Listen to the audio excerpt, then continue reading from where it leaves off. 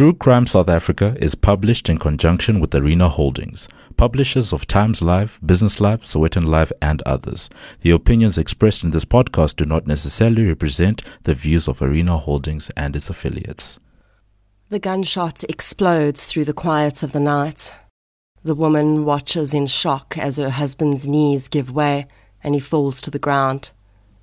Throughout the next several years, that moment will be retold several times in many different ways. But the truth may have only existed in that single second, and every retelling after that will be coloured by a myriad of other narratives. This is True Crime South Africa. I'm Nicole Engelbrecht, and this is episode 71, The Murder of Ralph Krebs.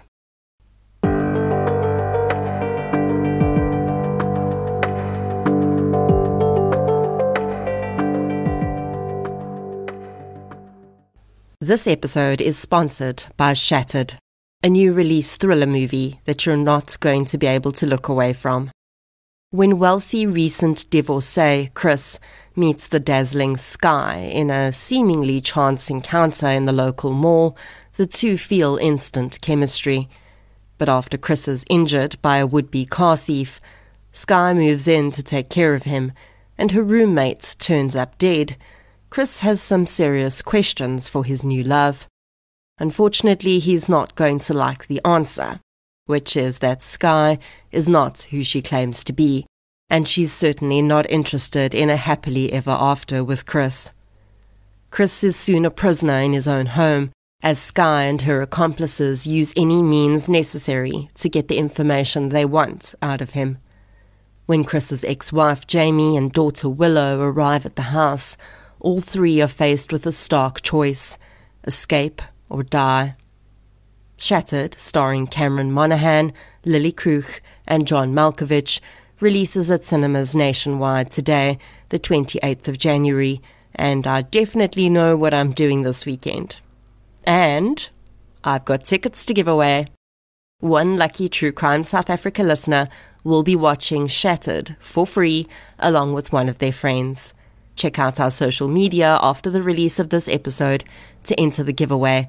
The winner will be announced in next week's episode. A huge thank you to Shattered for supporting True Crime South Africa. Before we get into today's episode, I'd like to thank our new supporters for the week. A huge thank you goes out to Kathleen Verster and Elizabeth Sterling for your support on Patreon, as well as Ilka Zenskirali and Tia Salani Baloy for your support on PayPal. Thank you so much for your support, everyone. It really does make a huge difference. If you'd like to support the show on Patreon or PayPal, I'll leave a link in the show notes. There are now additional ways that you can support the show, with 2 online businesses providing 10% discounts when you use the code TCSA10 at checkout. You can get your health and beauty needs at King Online, and you can get your printing requirements designed, printed, and delivered by PrintCrowd. You can also help to support me as an individual creator by checking out the companion podcast I created with Showmax for the Devilsdorp documentary, or by purchasing the Krugersdorp Cult Killings audiobook on Audible, Google Play Books, or Apple Books.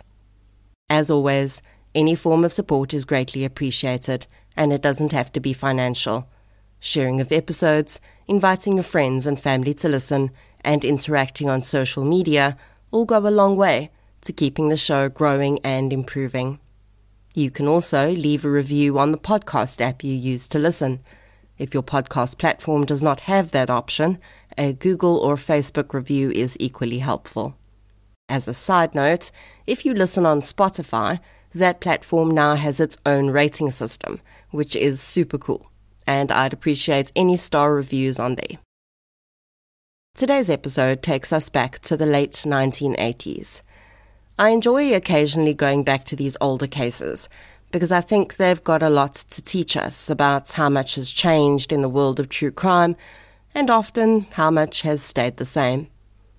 This episode involves a female perpetrator of intimate partner violence, and what I found so interesting about this case was how 3 different books I looked at, all written by knowledgeable and well-respected authors, all gave pretty different narratives and even specific details around the crime.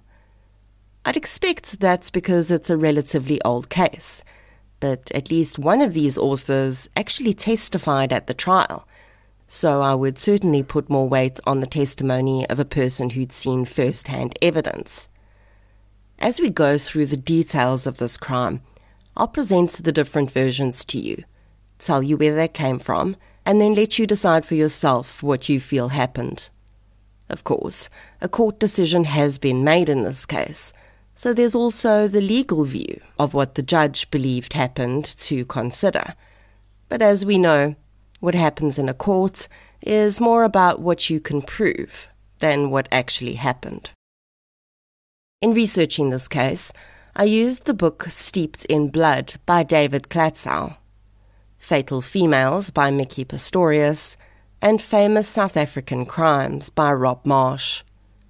This case had a different twist to it that would titillate the public and cause the focus to shift from law and order to more of a soap opera-like story involving sex workers, possible domestic violence, and the weight of money that so often drags relationships down. So let's get into episode 71, The Murder of Ralph Krebs. The following episode may contain sensitive material, including descriptions of violence, sexual assault, or graphic descriptions of injuries to victims. If you feel you may be triggered by such material, please consider this before accessing our content. To access trauma counseling or services, please see the helpline information on our show notes. The woman who would eventually become Maria Krebs had been married before she met Ralph. Her first marriage lasted just 3 years, and she had 1 child with her first husband. She'd remained single for 7 years until she met German national Ralph. Ralph had at the time been in the process of divorcing his first wife. Although the details of finances would later be disputed, it's alleged that Maria entered into the marriage with the largest bulk of wealth. Ralph had a good job at the time, but his monthly income allegedly only added to a pot that was already very well stocked by Maria. Maria was 8 months pregnant with Ralph's baby before the couple were able to marry once Ralph's divorce was finalized. For the most part, from the outside, the Krebs marriage and family life seemed ideal. They lived in a beautiful house in Bedford View and went on to have another child when their first was 2. Their friends said both parties seemed happy. But I feel like this is always what people say after something like this happens. So, external views of relationships seem to mean very little. The 21st of October was Ralph Krebs' birthday. But before the couple could get to any celebrations, they had an entire day to get through. Ralph had been at work in the morning, and Maria spent the day shopping and then collected her children from school. When she arrived at home, she says that Ralph was there, and they got into an argument because she was supposed to have met him at an attorney's office earlier in the day to sign paperwork for a new house they were buying, and she'd allegedly forgotten. Maria said she'd apologized, as it had completely slipped her mind, and Ralph had said that they would reschedule. The family then drove out to the new house, took some photographs and video footage for Ralph to send to his family in Germany, and then returned home, bathed and changed, and went out to dinner to celebrate Ralph's birthday. When they returned from dinner, Maria put their 5-year-old and 3-year-old children to bed, and it's at this point in the evening that things start to go a little awry. The tension simmering under the surface of the Krebs marriage had a clear source, and this also makes me think that perhaps Maria not going to sign the bond documents earlier that day had more to do with her actually not wanting to buy another property with her husband than her having forgotten. What those around the Krebs didn't yet know was that a week before Ralph's birthday, Maria had discovered he'd been unfaithful to her.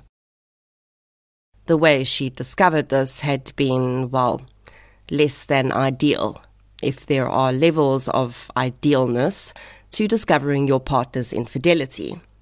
You see, Ralph had unfortunately contracted pubic lice during his affair, and although we're not sure whether he'd passed this on to his wife, she had discovered that he was infected. Pubic lice, commonly referred to as crabs, are very similar to the species of lice you find in your head hair. On your head. The hair on your head on your scalp. They're just smaller and, well, significantly nastier. Any mom with school-going children will tell you about the horrors of head lice, and pubic lice are just as contagious. In fact, you don't even have to have sexual intercourse with someone to catch pubic lice. You can catch it from sharing towels, bedding, and clothes with an infected person. Pubic lice infestation is quite easily treated, but it does have to be done holistically, so everything that's come into contact with the infected person has to be sanitized. So Ralph had contracted pubic lice, and I'm guessing that either he'd already treated it, or Maria had contracted it too, and therefore wasn't concerned about it, as she would later say that having put their children to bed, the couple had made love. Despite Ralph's infidelity, Maria says she had forgiven him a few days before, but she also alleges that it was at this point in the evening that Ralph started to talk about how sex was not the same as love, and that he would prove to her that he could have sex with other women and still love her. Maria would say that Ralph had dialed the number for Playmates escort agency in downtown Johannesburg and then told her what to say, but the receptionist that answered the call that came through to the agency at 10 p.m. that night only mentioned that the woman on the phone had requested the services of one of their ladies. When the receptionist asked exactly what sort of services they were looking for, Maria Krebs allegedly said she was hoping to give her husband a birthday present. Now, from this point in the night, there are two different narratives. One comes from Maria Krebs, and the other comes from the 22-year-old sex worker calling herself Patricia, who was dropped off at their home in Bedford View that night. According to the young woman from Playmates escort agency, she was accompanied to the Krebs house that night by her driver, George, who was tasked with ensuring that the ladies from the agency were entering safe situations. Besides the money to be paid to the sex worker, the client was also expected to pay the driver for dropping her off, and in so doing, the driver would get a good look at the prospective client and use his highly honed skills of intuition to decide whether the worker would be safe or not. And yes, if it's not clear, I am being sarcastic here, because these agencies really just provided these women with a false sense of security with this whole driver situation. Because one look at someone does not give you any idea about whether they're dangerous or not. And most of the time, they wouldn't even stick around to figure out if there was any dodgy stuff happening. So by the time a sex worker in the 80s found a phone to call their driver to come back in a dangerous situation, they could have already been raped or murdered. And many were and are. Regardless, the driver was paid by the client, who in Patricia's version was Maria Krebs, and in Maria's version was her husband. Because, according to Maria, she was still in bed after their lovemaking session with her husband, thinking that the call she just made to an escort agency was one of her husband's bad jokes, when a very young woman walked in the door of their bedroom and started to take her clothes off. According to Maria's version, she'd been terrified. Her husband had had a lot to drink, and sometimes, she said, when he drank, he became violent. She was unsure what he had in mind for this woman, and she didn't know how he would react if she refused to take part. According to Maria, Ralph told her that he wanted her and Patricia to be intimate, and then he would also be intimate with the woman, so that Maria could understand that sex had nothing to do with love. Maria says she'd recoiled and rushed to cover herself. She says Ralph had become enraged and tried to force her to engage with Patricia, but when she continued to resist, he'd simply begun to engage with the woman himself. Patricia's version was a little different, though. She said that Maria had invited her inside the house and led her to the bedroom, where she found a naked Ralph on the bed. She alleges that she and Maria had kissed and been otherwise intimate, and then she'd moved on to Ralph, with whom she proceeded to have intercourse. Maria does concede that when she next looked over at her husband, he'd been having intercourse with Patricia. At this point, both stories marry up, and both Patricia and Maria say that Maria had pulled a half-full bottle of wine out of an ice bucket standing nearby and smashed it over her husband's head. Ralph had become enraged and stormed out of the room, leaving Maria and Patricia behind. Patricia says that Maria had initially fled the room, chasing after her husband, but she then returned and taken a gun out of the bedside drawer, loading it with bullets. The woman said that Maria had told her she was going to kill her husband because he'd been having an affair.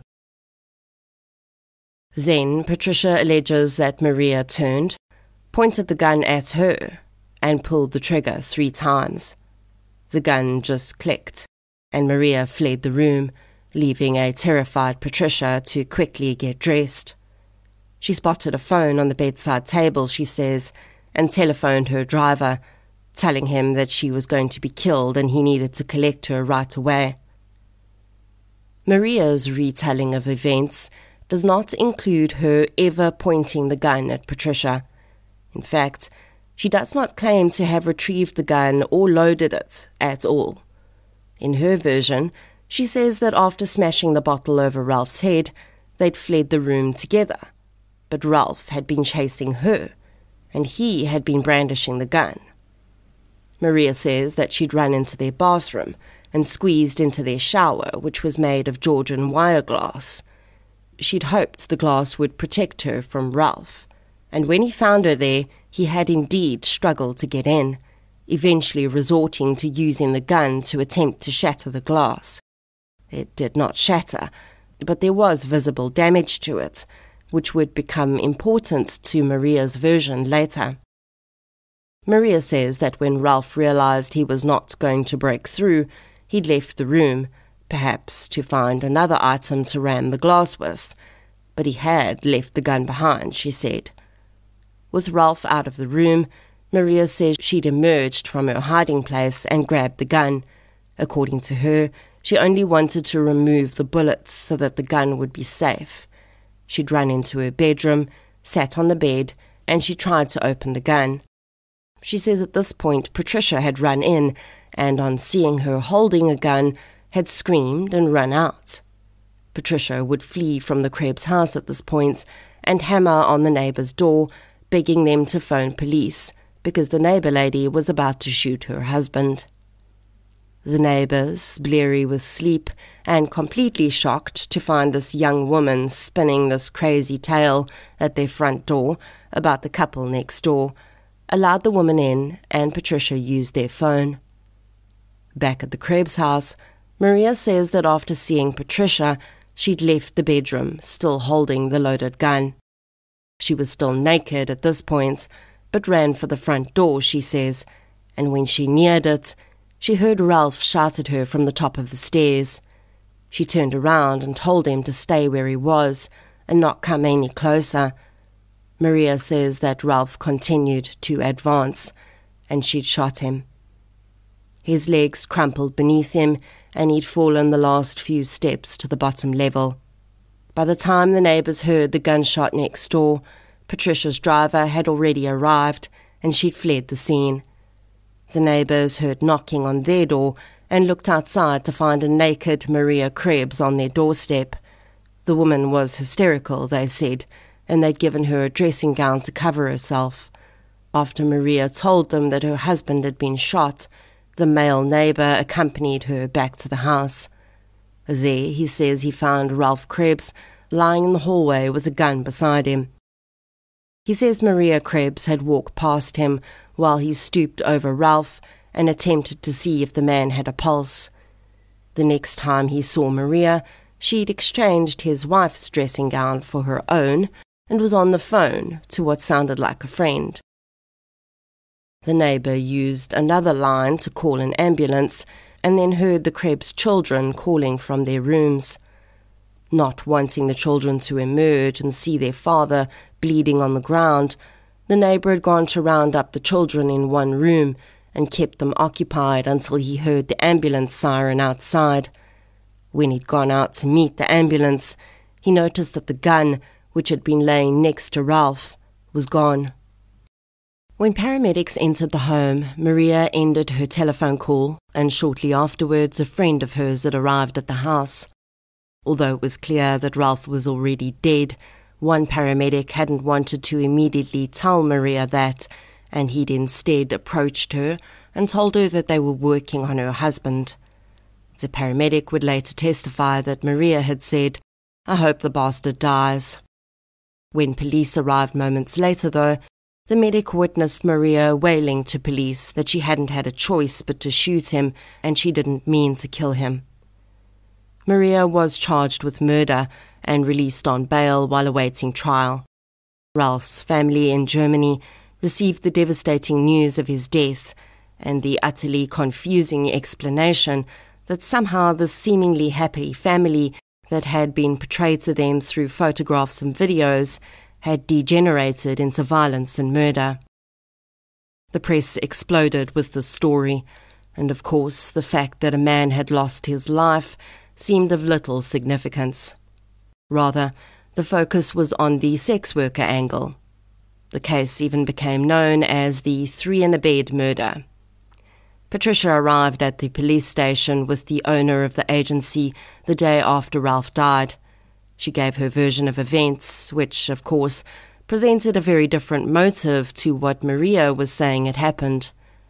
Maria Krebs instructed her defense attorney to proceed with the defense that she'd feared for her life, had been sexually and emotionally abused by her husband throughout their marriage, and his shooting had occurred as a combination of self-defense and automatic reaction. To support this defense, her attorney hired private forensic expert David Klatzow to examine the evidence and see if it supported the narrative they believed it told, that Maria, terrified by her husband's attack on her in the shower, had reacted out of fear for her own life when shooting him. Klatzow visited the scene and found the shower door badly damaged, as Maria had said. During the autopsy, the bullet that Maria had fired was found to have gone straight through Ralph's body and exited the other side. It was found inside his shirt. When Klatzow analyzed the bullets under a microscope, he found microscopic pieces of glass on it.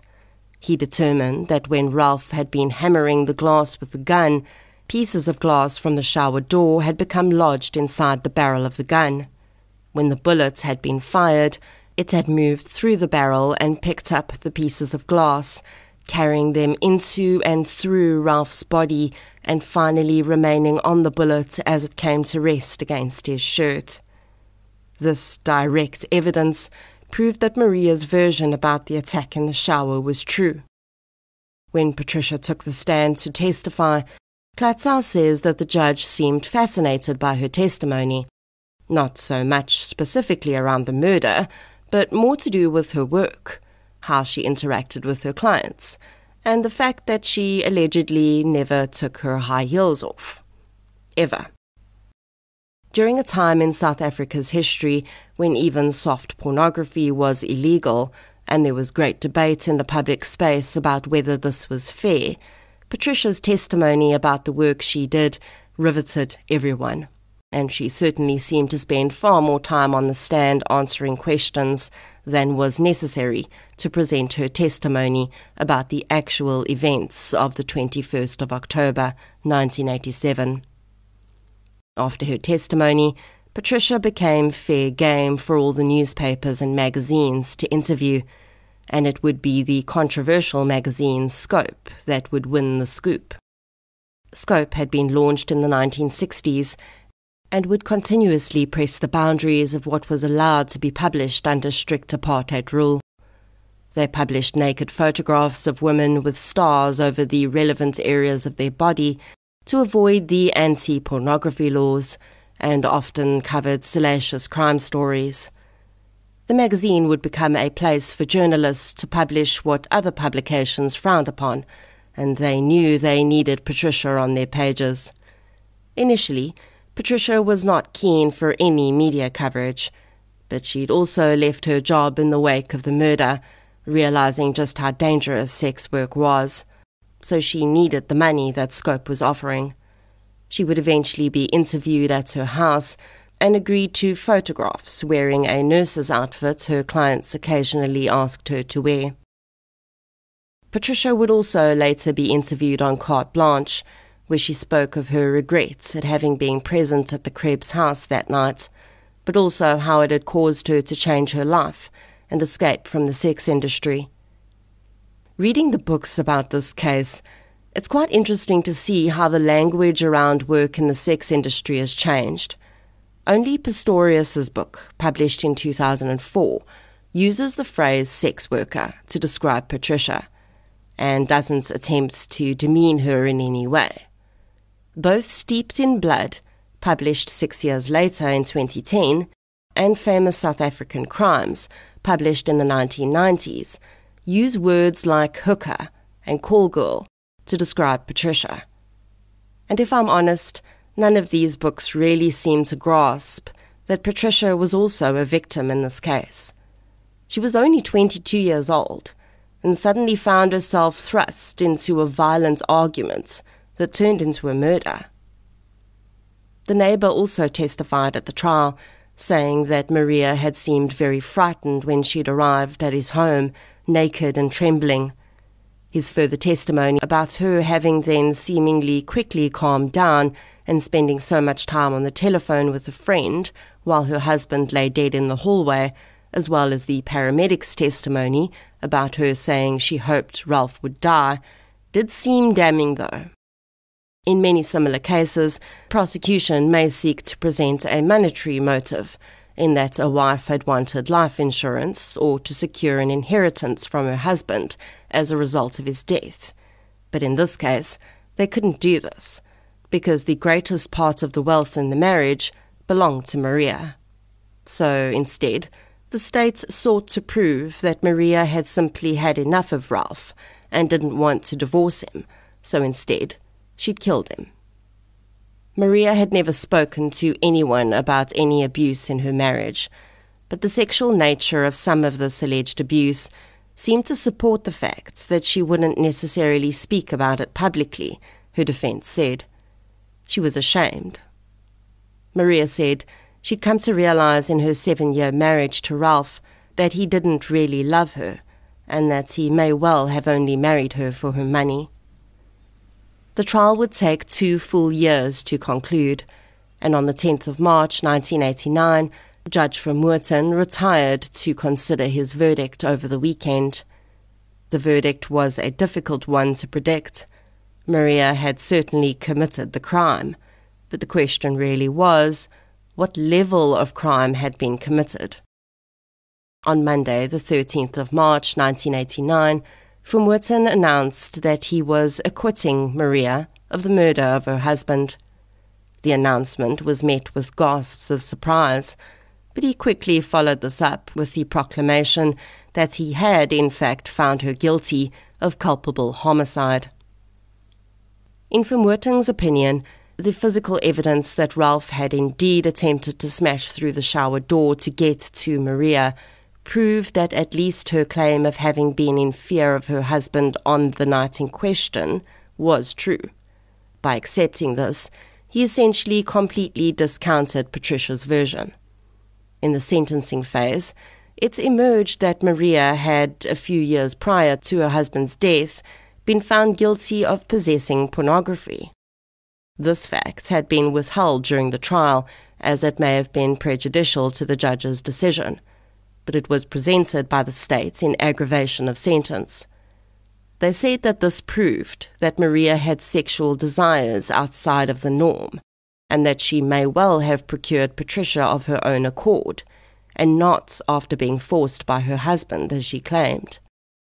Maria's defense attorney told the judge that Maria had accepted the pornography charge on behalf of her husband, as if he'd been found guilty, he may have been deported back to Germany. The judge's sentence was handed down to further gasps and a smattering of applause. He issued Maria with a 2,000 rand fine and a 3-year prison sentence, which was suspended for 5 years. Maria immediately paid the fine and walked out of the court, a free woman. In the days and months that followed, Maria refused all requests from the media for an interview, but it wouldn't be the last time her name made headlines. 2 months after she walked out of court, Maria called the police, asking them to arrest a man that was living with her. The man, she described as a boyfriend, had allegedly assaulted her and refused to leave her home. The man would speak with journalists and tell them that he had assaulted Maria, but only in self-defense when she'd began to hit him, shouting that he was only after her for her money. The man had indeed been rather down on his luck when he'd met Maria and moved into her home. When the story hit the news, another man came forward and said he'd started dating Maria just 3 days after Ralph's death. Maria disputed this, saying that the man making these claims was much too young for her anyway. In the years after the murder, Maria did everything she could to stay under the radar, and today, as far as I can see, her whereabouts are unknown to most. Although the battered woman defence has been accepted by South African courts in the past, it often requires some proof of extended violence against the accused in order to be successful. In Maria's case, she couldn't show that extended abuse had occurred, nor that Ralph had threatened her life on other occasions, and this is very likely the reason that the judge decided that the circumstances of that specific night warranted a culpable homicide conviction. A very possible scenario in this case would have been that Maria had, with forethought, arranged for the sex worker to come to the house, and then hoped to use this as a reason as to why she'd lost it and killed her husband. If Patricia was telling the truth about Maria attempting to kill her too, then perhaps that could have been part of the plan.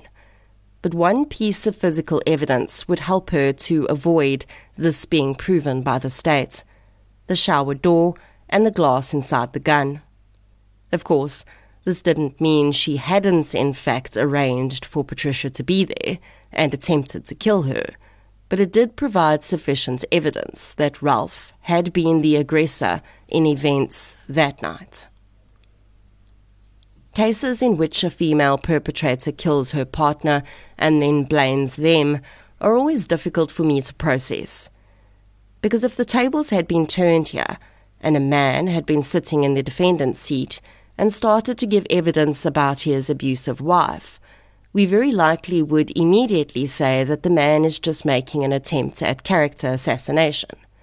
We would defend the deceased woman without a doubt. So why do we find it easier to accept this from a woman? If a man did this, we would say, it doesn't matter what she did, you didn't have the right to kill her. You could have divorced her. I would say that. So why do we find it so hard to say the same thing to a woman? And I guess it comes down to circumstances. Now, please be assured, I'm not talking about cases where men clearly premeditate the killing of their wives or partners, nor when women do. Those are very different situations. But I do think it's interesting for us to consider how we would react if a man sat in court and said that he'd feared for his life and felt he had no other way out.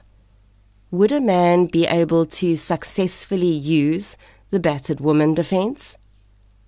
I would like to hope they could if the facts supported the claim, but I somehow think a defense attorney would have a very difficult time of it. Maria Krebs was clearly, at one point, in fear for her life that night, and I think this evidence alone supports the judge's decision as the right one. He may, after all, have just acquitted her across the board, but he did see some form of culpability. So I really think it was the most fair decision. Whether or not Ralph Krebs' family thinks so is quite another question. And what of his children? How did they feel growing up, knowing that their mother killed their father?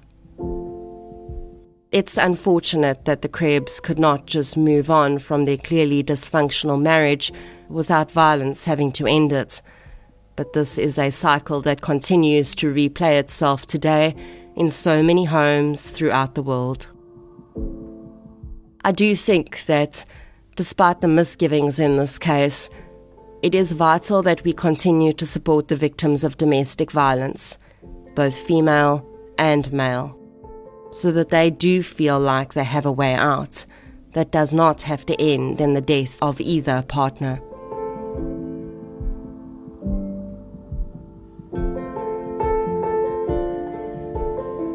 Thank you for listening to episode 71, The Murder of Ralph Krebs.